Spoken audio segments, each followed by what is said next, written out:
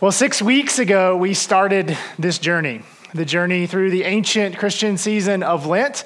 And as we've been winding our way towards this week, towards the week of Easter, we've been engaging in different practices together as a community. And on Sundays, we've been looking at stories out of the life of Jesus. And when I introduced this 6 weeks ago, what I said was, don't see this as an obligation, but instead as an invitation. An invitation to draw closer and to pay attention to the life of Jesus as we move through this season of time. Use this as an opportunity to draw closer to God through those experiences, hopefully. And I hope many of you have done that. But if you're here today and you're just joining us, it's not too late. It's not too late to engage in the season of Lent. In fact, you've come in at a really important time. Today is, as Norton said, the beginning of Holy Week. This is the beginning of the pinnacle of Lent as we reflect and look back on the last week of Jesus' life, as we move through the events of the last week of his life towards Good Friday and his crucifixion, and then the celebration of his resurrection on Easter Sunday. And this year, as we've been going through the story of Jesus, we've been going through the book of Luke, which is one of the four accounts of Jesus' life. And as we've done that, we've looked at encounters that Jesus has had with individuals along the way and tried to zero in on those. And as we've gone along, what we've seen is that this week was not outside of Jesus' plan. This week was not an aberration or a deviation, but no, it was actually a part of his plan all along. If you were here with us a few weeks ago, we looked at the story where Luke tells us that there came a point where Jesus determined that this week was part of his mission, that going to Jerusalem, that being arrested, tried, and executed was a part of the plan. And in that verse, it said that he set his face towards Jerusalem, that he resolutely set out, that he made that his destination. So as we've been following along through the story, we've been watching him wind his way through the towns and villages of ancient Palestine and teaching and preaching and healing. We've been watching all these things. But today is the day that he arrives at his destination. Palm Sunday is the day where we remember him arriving, finally, at Jerusalem the last time. And so I'm going to jump right into the story. I want to begin in that place today and then move us through some of the events of this week as we prepare for what this week's going to look like. So if you have your Bibles with you, you can turn with me to the book of Luke, chapter 19. We're going to be in chapter 19 today. It's page 733 if you're using the black Bibles at your seat, or you can flip in your phone, or we'll put the verses on the screen as always. So again, we've been following along with Jesus as he's been winding his way through the towns and villages, teaching people, preaching to them, telling them the good news of the kingdom of God. And he's been winding his way in a very purposeful path, and everything he's done has been very purposeful, but he's been heading towards a particular destination, the city of Jerusalem. Now, Jerusalem, remember, was the center of Jewish cultural life at this time. It was the home of the temple. This was the center of Jewish religious life. This is where the sacrifices had to take place. Everything that they knew about having a covenant relationship with God required the temple.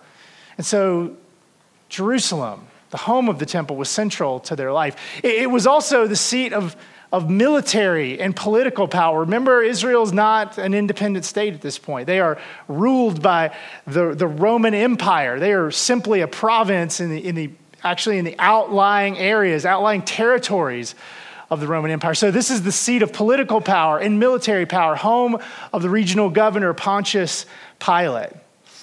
And so as we come to Jerusalem, we know that Jesus has been here many times before. We've read through the stories. We know that in his life, he came to Jerusalem many times. He came with his parents when he was a child. He was dedicated there at the temple. He came for feasts and festivals. He was familiar with Jerusalem, but this time was different.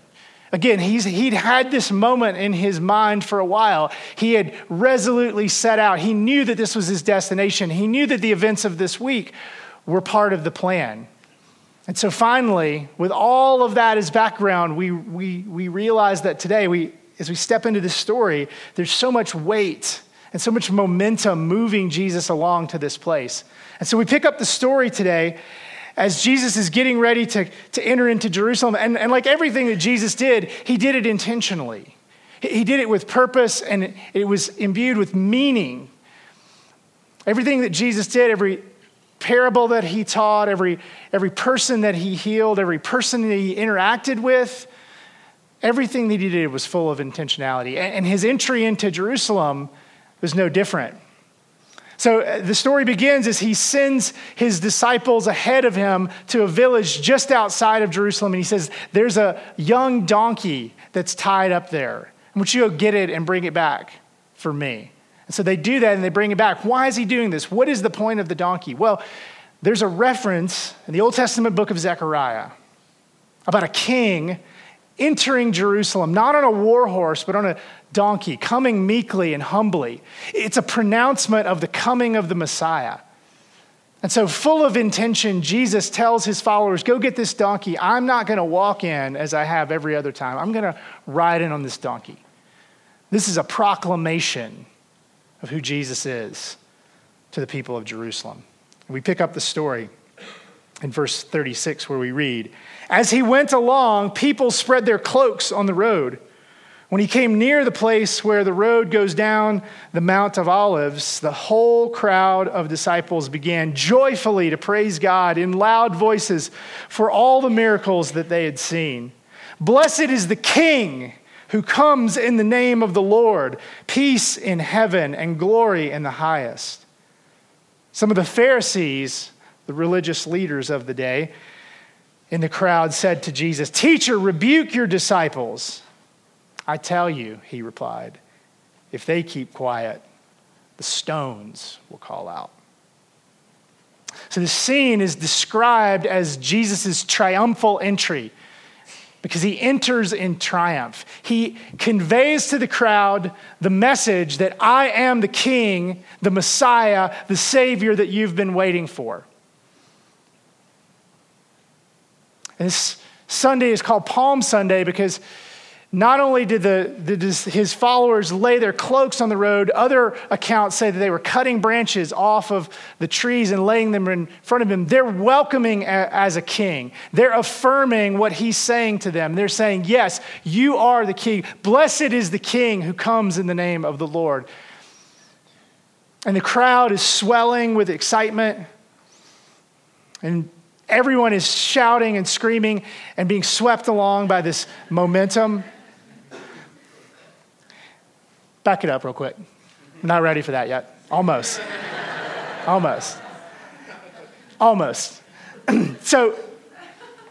So there's all this excitement swelling and people are getting really fired up and they're being carried along by this. And the Pharisees, again, the religious leaders, they're not on board with this. They have not bought into this idea that Jesus is the king. And so they say, Jesus, tell your disciples to stop. Tell them to stop. And he says, no, I can't. Can't stop, won't stop. Not going to stop. Not going to tell them to stop. But truthfully, I don't think Jesus could have stopped them even if he'd wanted to. Why? Because the crowd had a life of its own. The crowd had a life of its own. There was so much excitement. At this point, the city of Jerusalem was as filled as it would ever be because this is the week of Passover. And so every observant Jew comes to Jerusalem for the Passover. So the crowd is full of people. It's already full of excitement. And here you've got all of these people entering into the city. And suddenly here's Jesus. They've heard about him. They know about him. They know the buzz that's surrounding him. And suddenly there's a group of people lining the road, welcoming him as king. And suddenly there's momentum and excitement. And you know what that's like. It looks like that. You've been at a sporting event before. You know what it's like. Anybody here ever rush the field or rush the court? All right, yeah, the few, the proud. We have done this. Okay, so you know what it's like to just be like, I know this is wrong, but I'm going to go. Like I might get arrested, but it's too exciting. Maybe for you, for you, maybe some of you it's sports. Maybe for others, it's concerts. Have you ever been to a concert where you were just swept up into the energy of the crowd? And you just felt like you were a part of what was going on. This is a music festival in Europe, and they get the whole crowd to dance together. It's amazing. If you've ever been, anybody ever crowd surfed before? Anybody? Yeah, a few hands. I like it. So have you ever been to a concert and you started dancing with like total strangers? My wife and I go to the Botanic Gardens for concerts in the summer. It's hilarious. There's a little area always right in front of the stage where people can come and dance. And, Botanic Gardens is a pretty laid back crowd, but they let you bring alcohol in. So like as the night goes on, there's more and more people dancing because they're just swept up into the energy. We know what it's like. And I have to imagine that some of that is what's going on this day. As Jesus enters Jerusalem, people are just excited. They're excited because everyone's excited, and they're swept along by this. Social psychologists have studied the dynamics of crowd psychology and told us that this is a phenomenon, that as individuals, there are things that we would never do, but when we get in a crowd, we'll do them. But because there's a sense of anonymity that the crowd gives us, that it doesn't really matter that we're doing it. Hey, everybody's doing it. Like, we just go with the crowd. And there's a sense of contagion that comes with that. As the excitement builds, we're swept along into it. And so in the middle of all the excitement that Jesus is experiencing, he's riding along the road, being showered with praise and adoration. Everyone is excited about what's going on. And Jesus just lets it roll. He lets it go. He gives himself to the crowd and allows them to adore him, to welcome him as king. And I want to sit in this moment for just a second because it's really interesting, because when you read through the stories of Jesus' life, what you see is that he has a really interesting relationship with crowds throughout his ministry, throughout all the time of his growing popularity and the growing awareness of what he's doing. There's this sense that Jesus is a little wary of crowds, because he starts with a very small number of people. I mean, he starts in the remote part, the northern part of Israel, sort of the out in the sticks, and he begins with a small group of people. But word spreads pretty quickly about him, and lots of people come to hear him teach. People find out that he's healing people, he's casting out demons, and lots of more people start showing up. And there's huge crowds. But Jesus always seems sort of wary of the crowd. There are times when he'll slip away to be by himself, or when he'll say something controversial or really challenging because he doesn't want people to follow him. He's almost trying to cut the crowds down, but not this day. This day he embraces it. He gives himself to the crowd. And he rides the wave of excitement and enthusiasm, which makes this next verse so interesting. In the midst of all that's going on, look how Jesus reacts. Verse 41. As he approached Jerusalem and saw the city,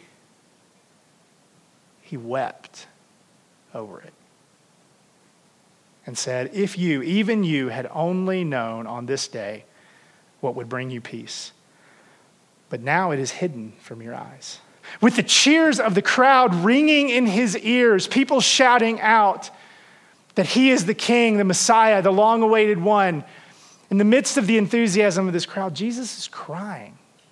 He's weeping. He's loudly wailing, looking out over the city that he loves. And he's saying, today could be different, but it's not going to be different. Things could be different. Things don't have to go the way that I know they're going to go. But you're blind. You don't know what you need. You don't know what would bring you peace. Because Jesus knew that this crowd, the commitment to him, their enthusiasm might be loud, but it wasn't deep. There was no conviction or commitment in it. He knew they were just excited about being excited. He cries because he knows that this won't last. If only you had known what would bring you peace, he says. But you don't. You're blind. Jesus knew how this week was going to go. And if you've been reading along with us, then you've already read some of the accounts of this week. If you haven't, I'm going to give you the Cliffs Notes version. But I would love for all of us, if you could, to this week take some time to read through these 4 chapters, the 2 chapters from last week, and then the 2 chapters we have in our reading guide assigned for this week, chapters 20 through 23, 20, 21, 22, and 23. Reading through those will give you a sense of more of what's going to happen. I'm going to fast forward a little bit and tell you about what the week was like, and then fast forward to an event that happens at the end. But I think it's a great Holy Week practice to read through the events of this week. A little bit at a time, all at once, every day, whatever you have time for, engage with it as you can. But I think it helps us engage with the life of Jesus and to draw closer to him as we read through this. So what happens through the week, where we go from here, is he enters into the city and Jesus begins to stir up trouble, to be quite honest. He goes right to the temple, and there's money changers there that are exchanging money and helping people to buy sacrifices. And he says, this is not a place for this. He turns over the table. He causes a big ruckus. We see him go through the week, and he interacts through teaching and through interacting with some of the religious leaders of the day. Again, remember, Jerusalem is the center of Jewish religious power. This is the place of the Jewish ruling council. This is the place where decisions get made. This is where the religious hierarchy exists. And he is poking them in the eye, left and right, challenging the way that they thought about God. This wasn't new. He'd been doing this, but now he's doing it in Jerusalem. And he's stirring up trouble. And so it's not hard to believe that things begin to change through the week, and that sentiment about him within this core of religious rulers begins to change and sour. They begin to see him for the threat that he is to their power. And as the week goes along, this is the week of Passover, remember? And so Jesus tells his followers, he says, hey, I really have been looking forward to this Passover with you. And I want to eat the Passover meal. I want to celebrate the Seder dinner with you. So somebody go make preparations and arrangements. And on Thursday night, he gathers together with his closest followers to share this meal with them. This has become known as the Last Supper. It would be the last time that Jesus would eat together with all of his disciples in this way. This is the source of what we call communion, or the Eucharist, where Jesus broke the bread and said, this is my body broken for you. And he poured the wine and said, this represents a new covenant, a new way of being in relationship with God through my blood. Again, the disciples still weren't picking up on what was going on here, but Jesus was giving them clues that would make sense later. And so after dinner, he goes out, as was his tradition. Luke even tells us, as usual, Jesus goes to a garden called Gethsemane. And he goes there to pray, and some of his closest followers come with him. And while he's there, while he's praying, it's at night, sometime late at night, another crowd comes. Another large group of people, not quite as happy as the first group. And they take him into custody to take him before the religious leaders. And his followers begin to protest and begin to put up a fight. Somebody even pulls out a sword, and Jesus says, stop. He gives himself to this crowd as well. Late at night, he's taken to the high priest's house, to Caiaphas' house, where the religious council is convening. And he's held there. One of his followers, we're told, follows, but not too close.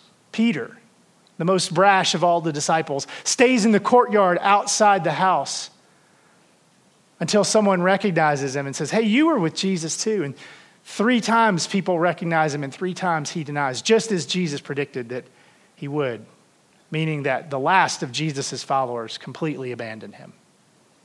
Even the men and women who had been closest to him leave him alone in this moment. Sunrise comes and the council convenes, and they try Jesus. And they really have only one question: are you the Messiah?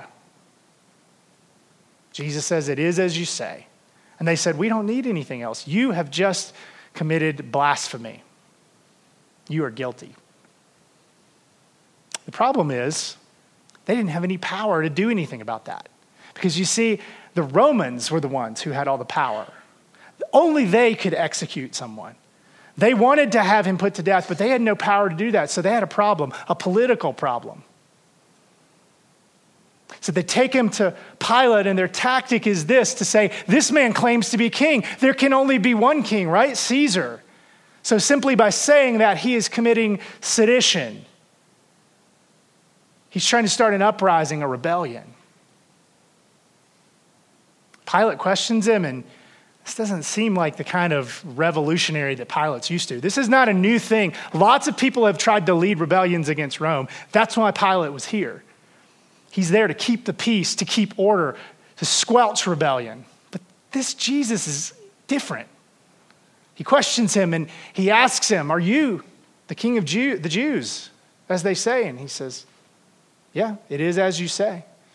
But there is no desire to overthrow. There is no desire to lead a rebellion that Pilate detects in Jesus. And the religious leaders say, "But he's been stirring up trouble. You don't know what he's been doing in the north in Galilee." Pilate says, "Oh, he's from Galilee. This isn't my problem. There's another regional director up there. We can pass the buck. Go see Herod. He's the governor of the north." So they take him to Herod. Herod had the same fascination. He brings him in. His soldiers taunt and mock Jesus as the king of the Jews. He asks him, "Do you think you're the king?" "It is as you say," Jesus says. But he can't goad him into performing any miracles. That's all really Herod wanted, was for him to put on a show, to see if the things he'd heard were true. But there's this simple man who refuses to defend himself, refuses to dance or put on a show for Herod. So he sends him back to Pilate and says, "I have no cause to try this man. He's done nothing wrong." So he returns to Pilate, and Pilate's got a decision to make. And this is when the most interesting and horrifying thing happens. Verse 13 of chapter 23. We're going to fast forward, flip over a page or two. Chapter 23, verse 13. Pilate called together the chief priests, the rulers, and the people, the crowd. And he said to them, "You brought me this man as one who was inciting the people to rebellion. I've examined him in your presence and have found no basis for your charges against him. Neither has Herod, for he sent him back to us, as you can see. He has done nothing to deserve death. Therefore, I will punish him and then release him." Pilate has made a decision. This guy has done nothing wrong. He is not a threat to the Roman government. He is not a threat to the peace. I'm going to rough him up, put the fear of Rome in him, just to make sure if he has anything in his mind, and I'm going to let him go. But then something happens. Things take a turn when the crowd hears this news. Verse 18, but the whole crowd shouted, "Away with this man! Release Barabbas to us." Barabbas had been thrown into prison for an insurrection in the city and for murder. Luke's letting us know this is one of those real revolutionaries who tried to start an insurrection and was arrested. He killed people. And the crowd says, "Give us that guy. Let that guy go, not Jesus." Wanting to release Jesus, Pilate appealed to them a second time. But they kept shouting, "Crucify him! Crucify him!" For the third time he spoke to them. "Why? What crime has this man committed? I have found no grounds for the death penalty. Therefore, I will have him punished and then release him." But with loud shouts, they insistently demanded that he be crucified, and their shouts prevailed. So Pilate decided to grant their demand. He released the man who had been thrown into prison for insurrection and murder, the one they asked for, and surrendered Jesus to their will. Jesus goes to trial before both Roman governors, Pilate and Herod. They find no cause to arrest him. But when Pilate goes before the crowd, this group of people, when they find out Pilate's planning to release him, they're incensed. They're bloodthirsty and they call out. They're frustrated, they're mad, they're disappointed. And the crowd demands Jesus' head. And what jumps out at me about this scene and this picture is just the juxtaposition of what happens in 5 days. I mean, on Sunday, Jesus came in and entered into this crowd of people who welcomed him and adored him and proclaimed him their king. And then by Friday, there's a different crowd, maybe some of the same people, calling for him to be executed because he hadn't lived up to the expectations that they had for what the king was supposed to do. It's hard to imagine that people could change so much in 5 days. It's hard to imagine that people would go from praise and adoration of someone to anger and disappointment and frustration that would lead to this kind of hatred. It's hard to imagine that people would change, but it's not hard to imagine that a crowd would change, right? Because we know this, right? We've experienced this. We've experienced the positive of what it's like to be in a group of people when things are going great and everybody's excited. But have you ever been in a crowd where that turned? Where a fight broke out? Maybe at a protest? You ever been somewhere where people started acting towards others in a violent way? It's a scary place to be. It's not hard to imagine this because this still happens. These are pictures taken from the news. We see these every day, but we forget. Or we think about, that's those crazy people out there protesting. It's hard to imagine when we read the story of Jesus that people would call for the life of an innocent man until we step back and we begin to think about what happens in a crowd.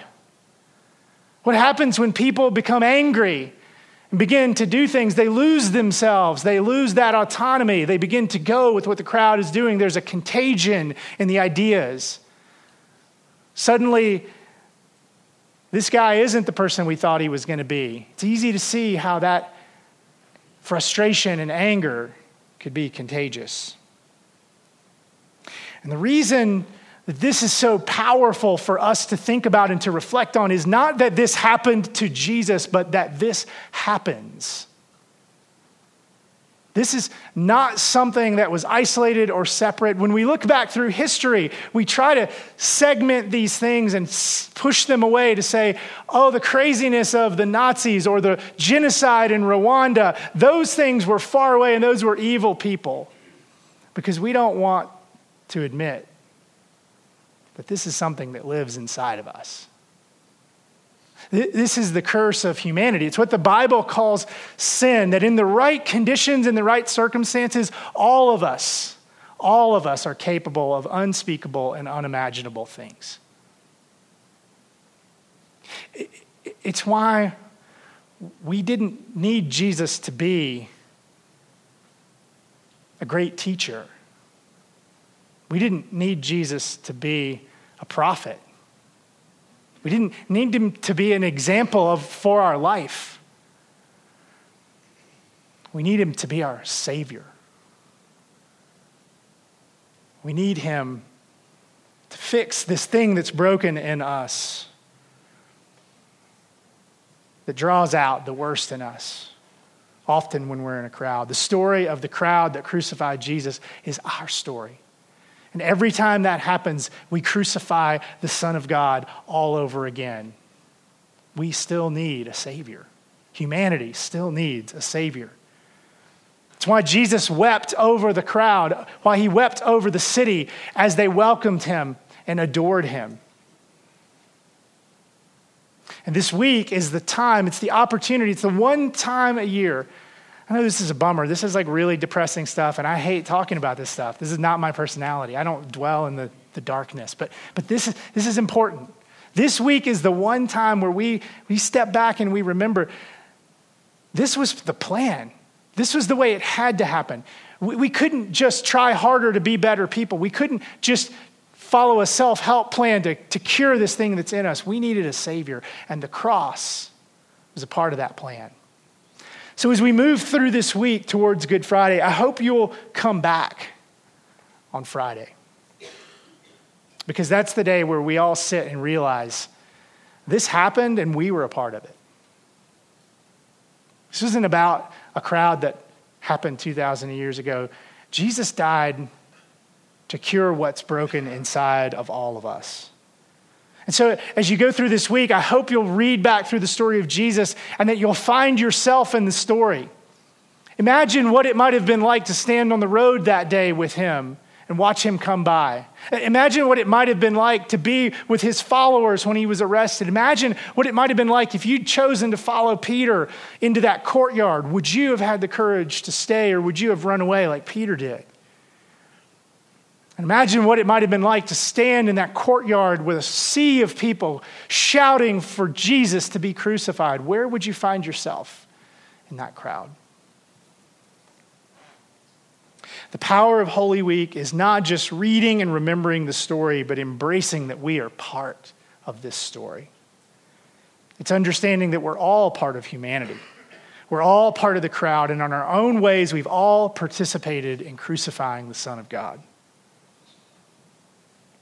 Thankfully, the story does not end here. So we hope you'll come back on Friday and especially next Sunday on Easter. But this week, as we close, let me pray for us that we would all in our own way be able to engage in this story, maybe for a new way, maybe for the first time. Let's pray. God, as we enter into this story and begin to see that we're a part of it, there's a heaviness that comes from that, in realizing that Jesus' sacrifice was for us, that we were a part of this. We were a part of what drove him to the cross, and we are a part of receiving what he did for us there. And so this week, God, as we go out and as we follow along, engage in the story in our own way, whether it's just coming back on Friday or whether it's reading through the story again, God, I pray that you'd meet us there. And that you would help us to remember that you're there with us. You never leave us or forsake us in the midst of this. And that we would remember the hope that we long for that comes on Easter.